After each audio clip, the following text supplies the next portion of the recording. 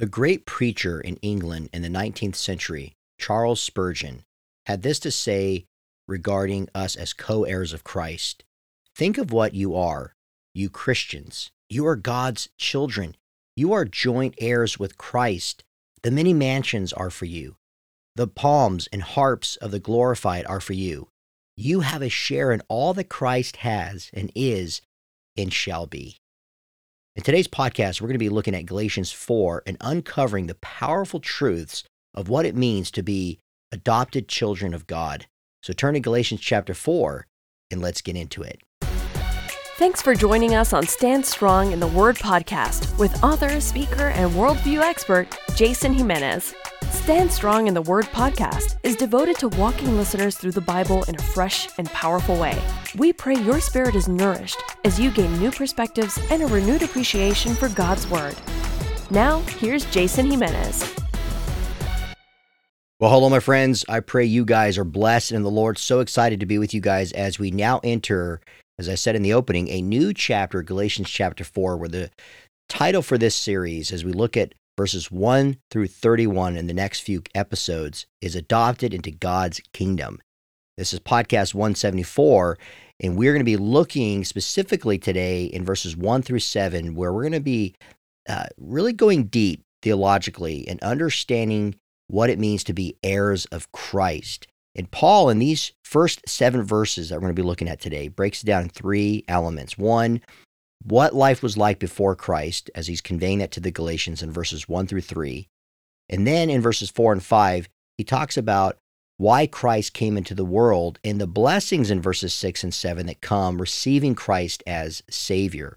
Now, as always, if you've missed any previous podcasts, you can always go wherever you get your podcasts and you can get Stand Strong in the Word. And so I appreciate the faithful listeners out there. And I also want to let you guys know all the amazing, awesome, talented, beautiful people out there, as Donald Trump would say, beautiful people, all the amazing people out there that have been faithful, who pray for this ministry. Many of you guys recently, as we're coming to the end of the year, have given a personal donation to Stand Strong Ministries to continue to help support this ministry that we produce every week to teach people the Bible all around the world. And I'm blessed to tell you guys, and it's so humbling and awesome that we have had, I think, it's in the hundreds of thousands of listeners, impressions, and downloads, and it just keeps growing. And it's just amazing. And so thank you guys for taking the time to pray, to listen, to share, and also to give, because this podcast that we produce through Stand Strong Ministries is listener supported. So it's people just like you who are generous with their time and with their money to give to help support the work that we do in this ministry, to help people stand strong in the Word, to help people stand strong in your faith, because you and I know you and I are not able to stand strong in our faith without knowing God's Word. And so that's why we take the time, and that's why I put my notes up there. I study for hours every week, whatever passage of Scripture that we're going through on the podcast, to prepare really a Bible teaching, series to help people like you to grow in their faith as they grow in their understanding and appreciation and fall more in love with God's Word. And I love that, to be honest. I mean, I absolutely love studying God's Word. And there are times where in the flesh, right, you don't want to heed what God has to say. You don't want to spend time in God's Word, or you're trying desperately to understand what God's Word has to say, and it's not making sense. We've all been there, haven't we? And so I encourage you guys to, continue to stand strong in your study. And that's why it's always a privilege and a blessing, with not just the freedoms that we have to do this in the United States of America, but the freedom that we have in Christ. And that is, again, the pure, unadulterated message that Paul is conveying to the Galatians in this beautiful letter that he has written, that we are studying right now. So go to standstrongministries.org, check out podcast, the notes that are there. If you have not been getting them, you can access them directly on the website. And again, if you are there and you've never given, you've never even left a review, I encourage you guys, as you know, it helps the algorithm. It helps feed the more reviews that we get and the more that people out there like you are sharing these podcasts. One, and most importantly, you're putting information into the hands of people to help them understand the Bible, draw close to God, whatever the case may be. And so we so appreciate that, because with our limited scope sometimes in a ministry, with a lack of manpower or funds, it's difficult to get the word out to a mass amount of people. But if we collectively do that, we can reach more people with the gospel. And so think about how you can be more strategic as you listen and you grow in your understanding of the Bible, how you can take this podcast and help other people do the same. But also financially, if you've never, given financially, as we're coming to the end of the year and going into 2022, I encourage you guys listening to give whatever you feel God has called you to give to support the ministry. And I want to thank you guys in advance. And so if you guys want to give a sizable donation, we give free books in return, signed copies, personal note from myself to you guys, thanking you guys for that. And so if you want to, send an email first, and, you can do that at info@standstrongministries.org and give us a heads up about it. And then you can go give online. That way we can have it on our records, that way we can send you guys some free signed books thanking you for your support. So keep that in mind. So I just hope and pray that you guys, as we now enter in this particular passage in Galatians 4, that this will speak to you, because one of the things, especially during this COVID time, where a lot of people, quite honestly, not only have time to think things through more than they maybe have in the past, but also when a lot of people around you are getting sick and some people are dying as a result. I got it pretty bad, as you guys know, in the past. Right now, as I'm recording this, there are several people that we know that are having a difficult time. Matter of fact, one of the churches I was speaking at not too long ago, I just got word that the pastor is hospitalized, and it seems like he's doing fairly well, but it's a bit, touch and go. And so there is some great concern that his family and his church have. And so as we go through life and we are facing some of these great challenges, and there's some uncertainty, right? We don't know why this is all happening the way that it's unfolding. And you and I are trying to, respectfully and humbly and patiently seek God's will through all of this. And as we're all in these different stages of life, and as we are struggling, and many of us have been sick or currently sick right now, maybe you're sick with COVID right now listening to this podcast, and you are just been searching and you fell upon this Bible teaching podcast and you are looking for hope. You're looking to draw close to the Lord. This is God's way of ministering to where you're at currently. And that's through the power of the Holy Spirit. And so we're grateful that you are seeking out God's direction. And as you do, and whatever you're going through right now, and you know this, friends, on this podcast, I say that a lot, whatever you're going through right now, I may not know. Some of you guys send us emails for prayer, and again, keep them coming. But for the most part, with all of the countless thousands upon thousands of listeners, only God knows. But we want you to know that as we come together to study God's word, God speaks to us. And we're told in Romans 15:4 that these things have been written in the scriptures to comfort you. So one of the ways in which, we're comforted is by studying scripture together, not just separate, but together. Isn't that awesome? And so I do want us to take comfort in that powerful truth. And so I relay that to you guys as a brother in Christ to say, hey, let's now jump into scripture and let's be comforted. And specifically, as I mentioned earlier, with the passage that we're going to be looking at, because we can get so inundated, again, with all the trials and all the things that are happening in this world, or people being out of a job, or stimulus packages and government going further in debt here in America, and people having to take a leave of absence because they've been sick, or they have to take care of somebody in their family who's been sick. And so, maybe they're losing out in raises, or they're not going to get the raise, or they lost their job, or you're not going to get the end of the year bonus.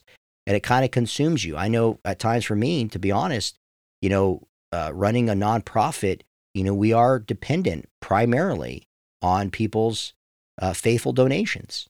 And so when the economy struggles, just like my local church, when I talk to pastors, again, churches exist, again, they're able to keep the lights on and maintain operations and hire staff and do the work of God locally and globally through the faithful contributors, the people who sit in the pews, the members of the church. And so when we are getting hit economically, it can affect, the nonprofit world, the church world.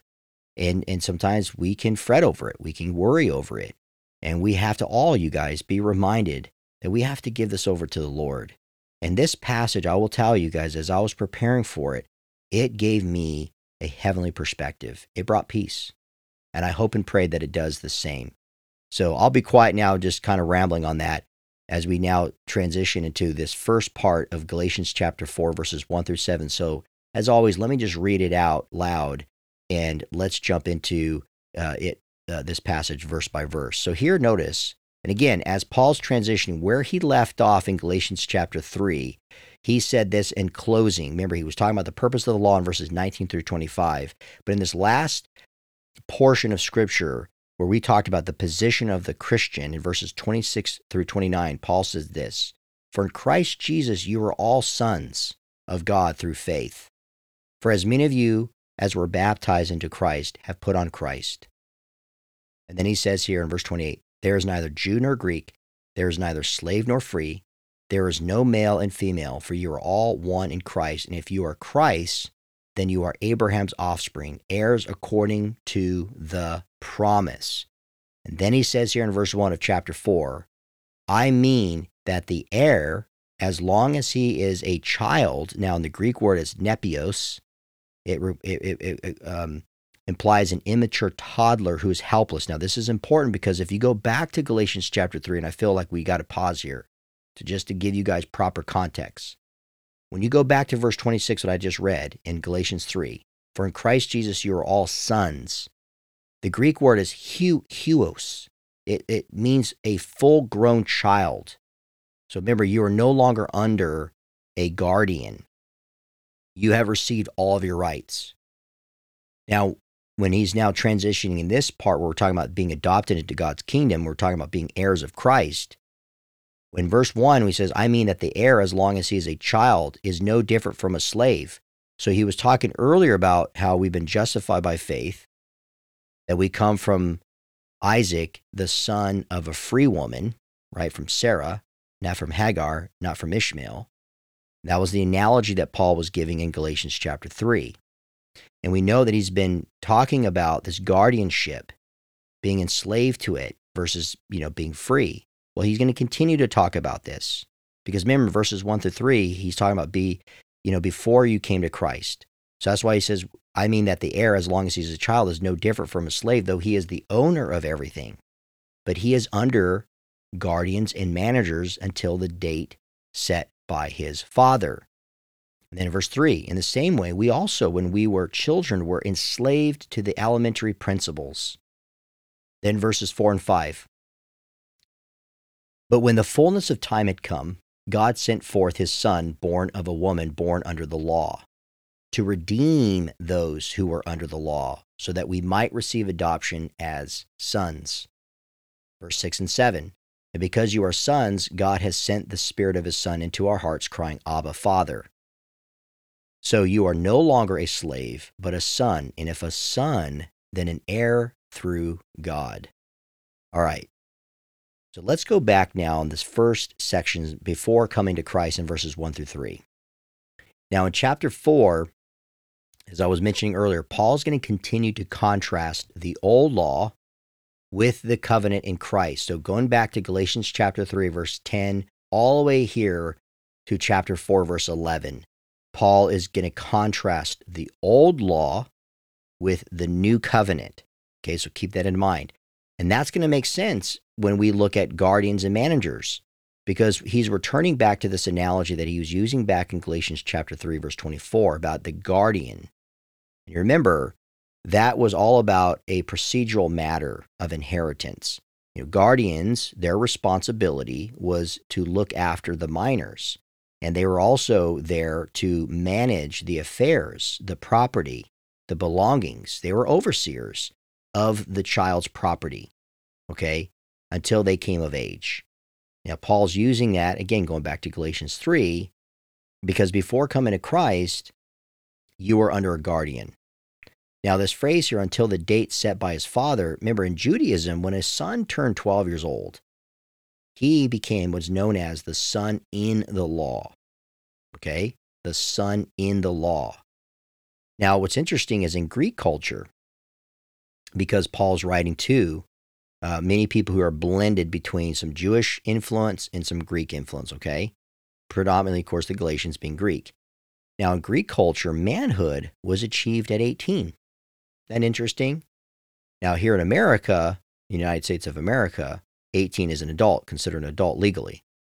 Now, the Romans, on the other hand, they left the coming of age to the father. So it wasn't the law or the culture necessarily. It was the father in that home who was left to decide when the coming of age for his son was. And once the father determined that his son was a man, what the father would do was he would give adult clothes to his son. And through that transmission of authority, he would give him the responsibilities as heir of his father. So the father is now duly electing, if you will, his son into manhood, and also giving him reign over a portion of his, soon to be, who knows, obviously how long though, but at some point, I should say, more specifically, the heir, the belongings, the property. At some point, he'd be the sole surviving heir of what he is now entering into a role of authority. He doesn't fully possess it, but one day he will. And so Paul, when he's giving this analogy once again, going back to Galatians 3, that's why he says, but in the same way, we also, when we were children, were enslaved to the elementary principles. Now, this phrase, elementary principles, is hotly debated in commentaries. The Greek phrase is, if I'm saying this properly, stokeo. And stokeo literally just means basic foundations or rank of the world. Now, where's the debate? I'll get that in a minute. But it's a debate because, in one sense, is it solely just dealing with the demonic side, the spiritual warfare? Or does it have some significance, some meaning related to the world aspect of just primarily referencing the bondage of Judaism? Well, let's unpack this. If you go back to verse 1, Paul was illustrating what? The bondage of the law. And he was referencing that, or I should say, he was giving a descriptive nature to that by referencing it in connection to the slave, right? So he's using a cultural thing of significance and applying it to the law spiritually being a bondage, not just physically the burden of it, but also how it's impossible to be saved by the law because, again, it's not because you can't just keep the law, it's because the law doesn't save. And so Paul is illustrating this, the bondage to the law, as to being a slave. And then in verse 3 here, Paul reveals the influence and the power, catch this, of the cosmic forces. So it's not just the law as a standalone thing. For example, the 613 precepts that we have that the Jewish people in time would create more laws to protect them from breaking other laws. But in essence, when you break one, you break them all. It's like a domino effect. Well, guess what? Beyond that, in the tangible sense of a law being obeyed or being broken, what's behind that? Not necessarily beneath that, but what's behind that? Well, revealed behind it are cosmic forces that play a significant role in enslaving people. And that's the key, you guys, of I believe what he's talking here is you're not just enslaved to the law, but beyond the law itself in the world, You are enslaved to cosmic forces that play a significant role in getting people to believe lies, being deceived. And what they do as a result is they enslave people all the more. Because the more you believe a lie, the further away you are from the truth. And so these elementary principles of the world, this reference speaks to two specific areas. Yes, the legalistic bondage of Judaism. So again, as I've studied as a worldview guy in studying philosophy, apologetics, and theology, you study world religions.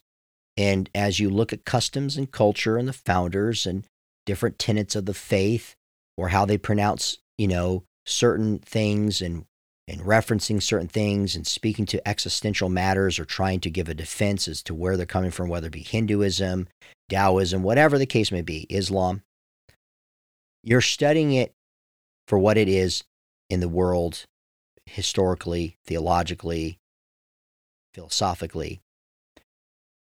And there's the legal aspect. In this case, as Paul is directing them towards, the bondage of Judaism, identifying that, he's also corresponding that, linking that, if you will, to demonic control and the activity that it plays in lives of people.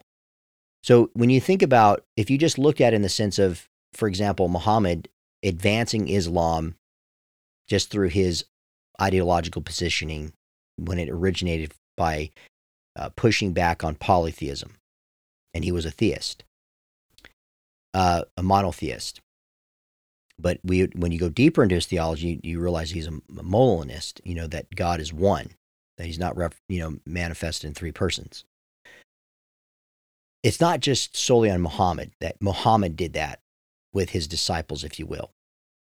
There were demonic forces that were speaking to Muhammad and got him to believe these lies and then advanced these false doctrines all the more. And of course, as you know, historically, going into the 7th and 8th century, got more violent as a result of that, even after Muhammad passes away. And that's what Paul's talking about here, you guys, is he's not just talking about the legalistic bondage of Judaism. He's also referencing the demonic control and activity that's behind the elementary principles. So in this case, Judaism. So there is demonic activity. So what they're faced with right now is they're turning away from Christ. These Judaizers that are teaching these false teachings about salvation, that, you need to be circumcised in addition to accepting Christ. There's demonic influence. In verse 9, Paul will then again refer to elementary principles, and he does so in a sense that it's weak and worthless in comparison to the truth and power of God. And again, when you do think about the powers of Satan in comparison to God, it is weak and worthless. The Knowledge Bible Commentary says, quote, "It seems better to understand the basic principles to refer to the elementary stages of religious experience, whether Jews under the law or Gentiles in bondage to heathen religions." And they're citing the weak and miserable principles in verse 9. And as Paul refers in Colossians 2, verse 20, the basic principles of this world. Thus, all were enslaved until Christ came to emancipate them, end quote. Now, I'd like to share with you 3 other passages of Scripture. One of them was the Bible knowledge just referenced in Colossians 2, verse 20. So let me just go ahead and read that in its entirety. It says, "If with Christ you died to the elemental," not elementary, but elemental spirits of the world, why, as if you were still alive in the world, do you submit to regulations? So again, same argument Paul's making there as he's making here in Galatians. 2 Corinthians 4, verse 4. "In their case, the God of this world has blinded the minds of the unbelievers to keep them from seeing the light of the gospel of the glory of Christ, who is the image of God." Ephesians 2, 1 and 2. "And you were dead in the trespasses and sins in which you once walked, following the course of this world, following the prince of the power of the air, the spirit that is now at work in the sons of disobedience." So again, when Paul is saying here, you are enslaved to the elementary principles of the world, it's dealing, yes, in Greek with the basic foundations, but notice the key phrase also that's used in Greek is this rank and file. And I believe that's the advancement of these cosmic forces, i.e. demons, that are advancing, because we also know, you guys, by the way, in Scripture, particularly in 1 Timothy 4, there is the doctrine of demons. So there are specific demons that advance false doctrine that opposes, in this case, Christianity at the time which Paul's writing this. So we cannot underestimate that. We are not to downplay that. And that's why I gave you guys 3 other passages of Scripture, because when you're talking about being dead in your trespasses and sins, when it talks about not being tossed to and fro, when it talks about these elemental spirits of the world, and not just submitting to regulations, but these regulations oftentimes are installed by demonic forces. And so Paul's making the Galatians aware of that. And I love the fact that Paul is sensitive to that and he rebukes it. So now he says, okay, let's explain, let's understand, if you will, why then Christ came into the world. And this is what I was saying earlier, this phrase in verse 4 that I'd read that captures a beautiful summation of the Christological descent. Notice it says, and when the fullness of time had come, God sent forth his son, born of woman, born under the law. Now, let me read you verse 5 because it continues in the Greek. It's not broken down into 2 verses, if you will, right? Because there's no verses in the Greek language. It says, to redeem those who are under the law so that we might receive adoption as sons. Now, in verses 4 and 5, this is amazing. Paul lays out a confessional statement. Okay, so this is like a little creed, and it contains the essence of the gospel message. So you can use this, you guys, as oftentimes people will see that early creed that Paul references in 1 Corinthians chapter 15, verses 3 through 5. You know, like the summation of this is the gospel. And it was a creed that the early church had given because, remember, they didn't have these scriptures that we have today contained in the Holy Bible. So here is the breakdown of this confessional statement. Number 1, we see why this, in essence, is the gospel message, because Paul talks about Christ coming into the flesh. We refer to that as the incarnation. Now, that was not terminology they used at this time, but in essence, this is what we clearly see that the teaching of the incarnation. 2, Christ lived a perfect life, and that's known as the impeccability of Christ, the sinlessness of Christ. And 3, that Christ died for the sins of mankind, and that deals with atonement. So again, here you have in verses 4 and 5, the incarnation of Christ, the impeccability of Christ, and the atonement of Christ. Now let me unpack for a moment, if I may, the phrase here, fullness of time. This was a Jewish phrase that captures God's sovereign hand over a period of time. So this is specific. This isn't just, and this is not how the Jewish people wrote. When I was explaining this recently to my kids, they didn't do things in chronological order. It was by heritage, by your forefathers, by region, and through the sovereignty, or if we refer to as the dispensations of God, God's involvement into creation. And so that's what Paul's, putting here by using the phrase fullness of time, because it is a Jewish phrase that captures God's sovereign hand over a period of time. So just as a Roman father determined when he would make his son his official heir, God the Father, catch this, remember going back to what I said earlier, the Romans, it was up to the Roman father to determine when at that a point of time his son would become an adult, and they would clothe him with adult clothes, and it was symbolized him taking on authority over what he will one day inherit. And so this phrase, the fullness of time, is God the Father determining when he would send his son to set us free from sin and death. So you oftentimes hear the question, and I've been asked this a time or two, why did God send Jesus the time in which he sent him in the first century? Well, this is what Paul's talking about here. And I'm not going to get into all the specifics I typically answer, because then I'll spend another 30 minutes. And sometimes I have a tendency to do that. I'll ramble on some things. But hey, sometimes it's unscripted, here on the podcast. So I'll digress from that. But what he's saying here is God determined the time to send his son. And when he says here that he sent forth his son, this is an affirmation of the preexistence of Christ, that Christ is fully God. So yes, the incarnation, impeccability, atonement of Christ, But this phrase, God sent forth his Son, speaks to the pre-existence, that the second person of the Trinity existed fully in complete perfection, in absolute perfection, in eternity. I should say eternity, in his eternal being prior to him coming. And then, so that's his divinity. Now it speaks born of a woman. This is dealing with Christ's humanity. This is an exclusive reference to Jesus' mother that's harmonizing, again, the doctrine of the virgin birth as taught in the Gospels that we see in Matthew 1, verse 18, and the full humanity, the second nature that Christ took on, according to John chapter 1, verse 14, where it says, "And the Word became flesh and dwelt among us, and we have seen his glory, glory as of the only Son from the Father, full of grace and truth." So that's, again, see how powerful these two verses are. But we're not finished. Paul uses another unique phrase, born under the law. What he's saying here was God who sent, so God the Father who sent his Son, who pre-existed, right, before coming into the world.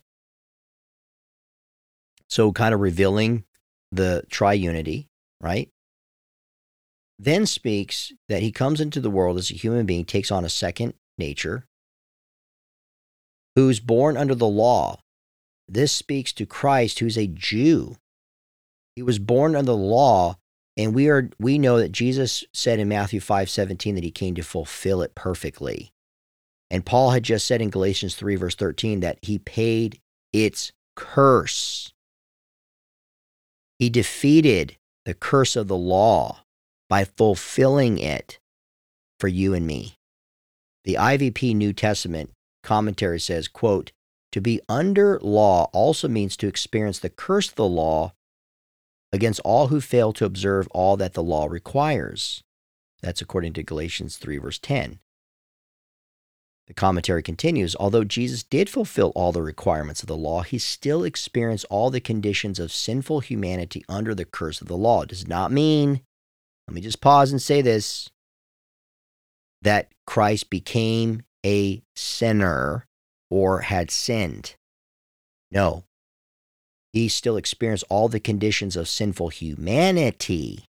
Not that he took on a sinful human nature, but he experienced all the conditions of sinful humanity under the curse of the law. Christ was subject to temptations, suffering, loneliness, and finally on the cross, God forsakenness and death. And that's why in Galatians 3, verse 13, it says, "Christ redeemed us from the curse of the law by becoming a curse for us, for it is written, cursed is everyone who is hanged on the tree." That was our get out of jail, not free card, because Christ paid for it with his life. And that's why in verse 5, when he says to redeem those, why did Christ come? To redeem those who are under the law so that we might receive adoption as sons. Now, this is powerful, again, you guys, in connection to verse 4, because the word redeem here has not been used in the early church.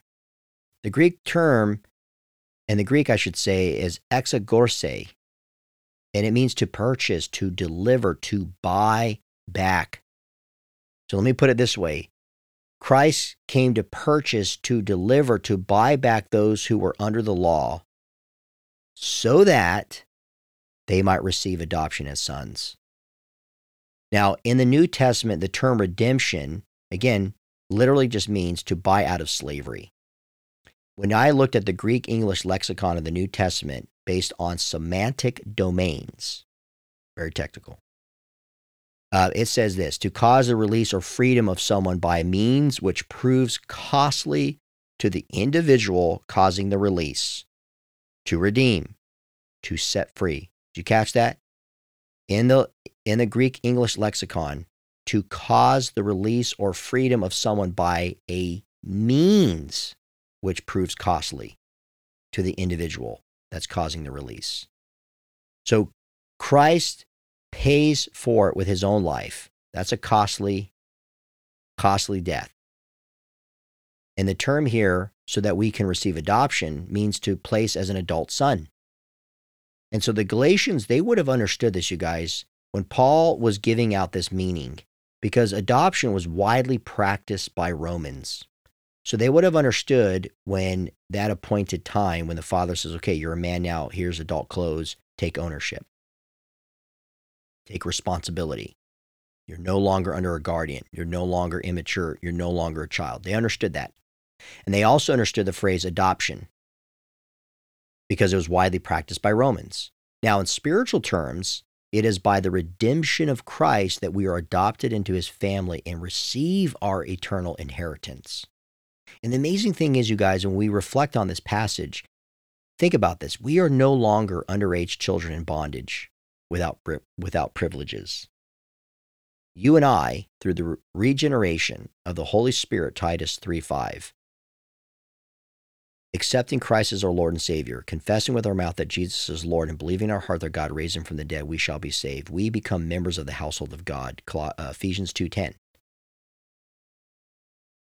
And as such, we are his adopted children.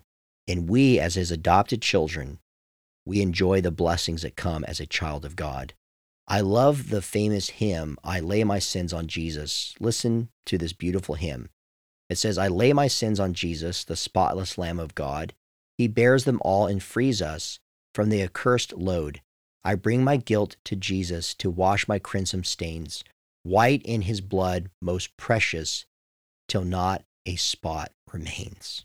Isn't that beautiful? That's what we have in Christ. And now as we look at verses 6 and 7, here's the blessings, you guys. Paul says here, and because you are sons, God has sent the Spirit of his Son. So catch this. This is the Trinity. I very rarely, when people give demonstration of the Trinitarian doctrine in Scripture, do I see people refer to Galatians chapter 4, verses 4 through 7. And yet, as I showed you, God the Father sends his Son who pre-existed before taking on a nature of humanity on earth, who atones for our sacrifice, who is the Messiah, who was born a virgin birth. And then we see here that God has also sent the Spirit of his Son into our hearts. So God is the originator of salvation. He not only sent his Son to die and atone for our sins, but he also sent the third person of the Trinity, the Holy Spirit, to indwell our lives. And that's why the Bible refers to us as the temple. We are temples of the Holy Spirit. And Paul's phrase here, he says, you are sons. He's describing Christians as sons of God. Go back to what I read to you earlier in Galatians 3:26 through 28. And this is why, you guys, as adopted siblings and heirs of the covenantal promises of Abraham, that he talked about going back in Galatians 3:28 all the way to chapter 4, verse 6 here, we are equals. No one's better than the other. We are all equal in the eyes of God. That does not mean that we all get equal pay, equal outcome, that we all are going to be the same in heaven. No, we're all unique. We all have our unique imprint. But we're saying is in our nature and our existence, we're equal. No one's greater, no one's superior, and no one's inferior in the kingdom of God.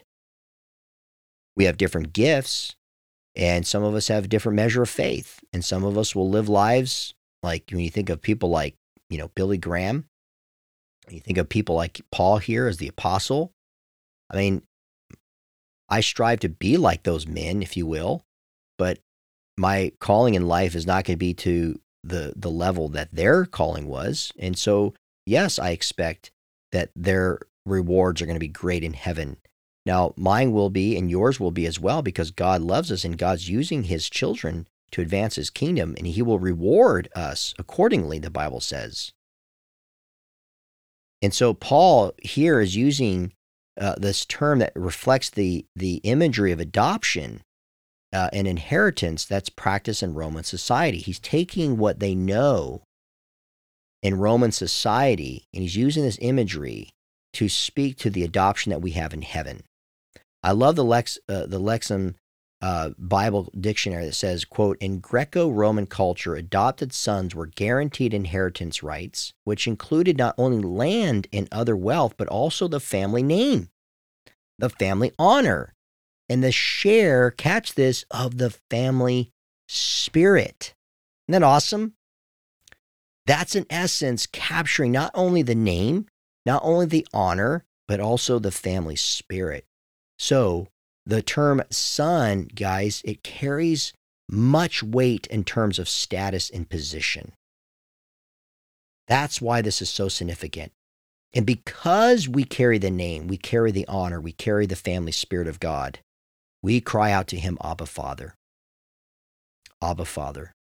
Abba is an intimate title of endearment in Aramaic. And Jesus used this to refer to his heavenly Father. It just literally just means daddy. So when Jesus was in the Garden of Gethsemane, when he was struggling in prayer and great drops of blood because of the stress, the anxiety, the pressure, being abandoned by his disciples, knowing what death awaited him, he cried out to his heavenly Father. He cried out to him as Abba. The New King James chronological study said this: children call their fathers Abba, a title of endearment, intimacy, and respect. Adults continue to the practice, though apparently less frequently, again emphasizing the intimacy of the father-child relationship. Jesus' use of this title in prayer, Mark 14:36, demonstrated his distinctive intimacy with the Heavenly Father, an intimacy which provided the model for those who followed him by the Spirit, Romans 8:15, end quote. So I say this, you guys, as God's children, we too have been given this intimate access to God as our Abba. And we as his children, therefore, you guys, listen to me, we are to cry out to him as daddy. We are to call upon him for help, knowing that he will take care of us. And so if you struggle with that, you guys, it's not just a lack of faith, it's also a lack of intimacy. When you get to a place when you are calling out to him as daddy, that's a sign of not just respect, but that's also a sign that you know who you belong to. And you have no problem calling out to him, just like my kids through the years, especially when they're younger. When they got hurt, when they needed something, they had no problem coming to their mom and me. They would reach out to us.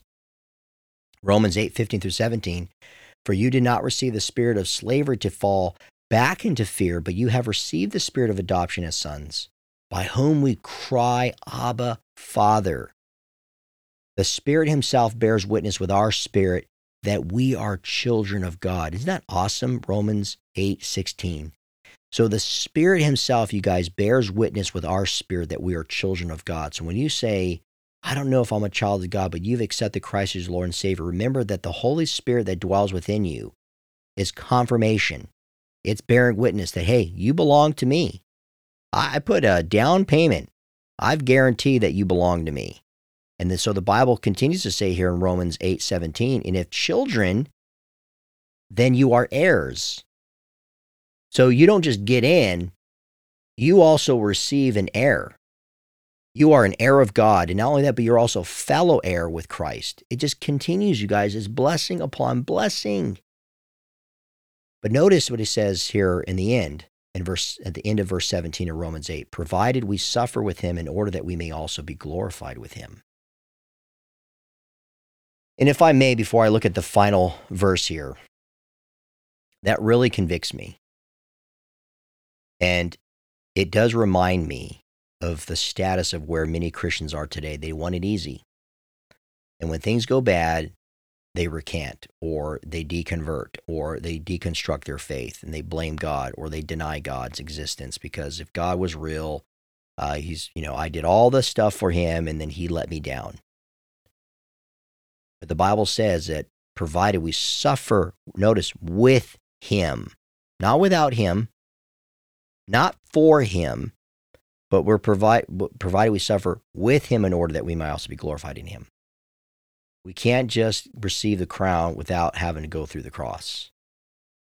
And that's why Paul says here, so you are no longer a slave, but a son. And if a son, then you are an heir through God. This is amazing, you guys, because remember, Paul goes from the plural form sons in verse 6, if you notice that, to singular form son in verse 7. Why does he do that? because what he's doing is he's personalizing the relationship with God. And he did that by referencing the Father as Abba.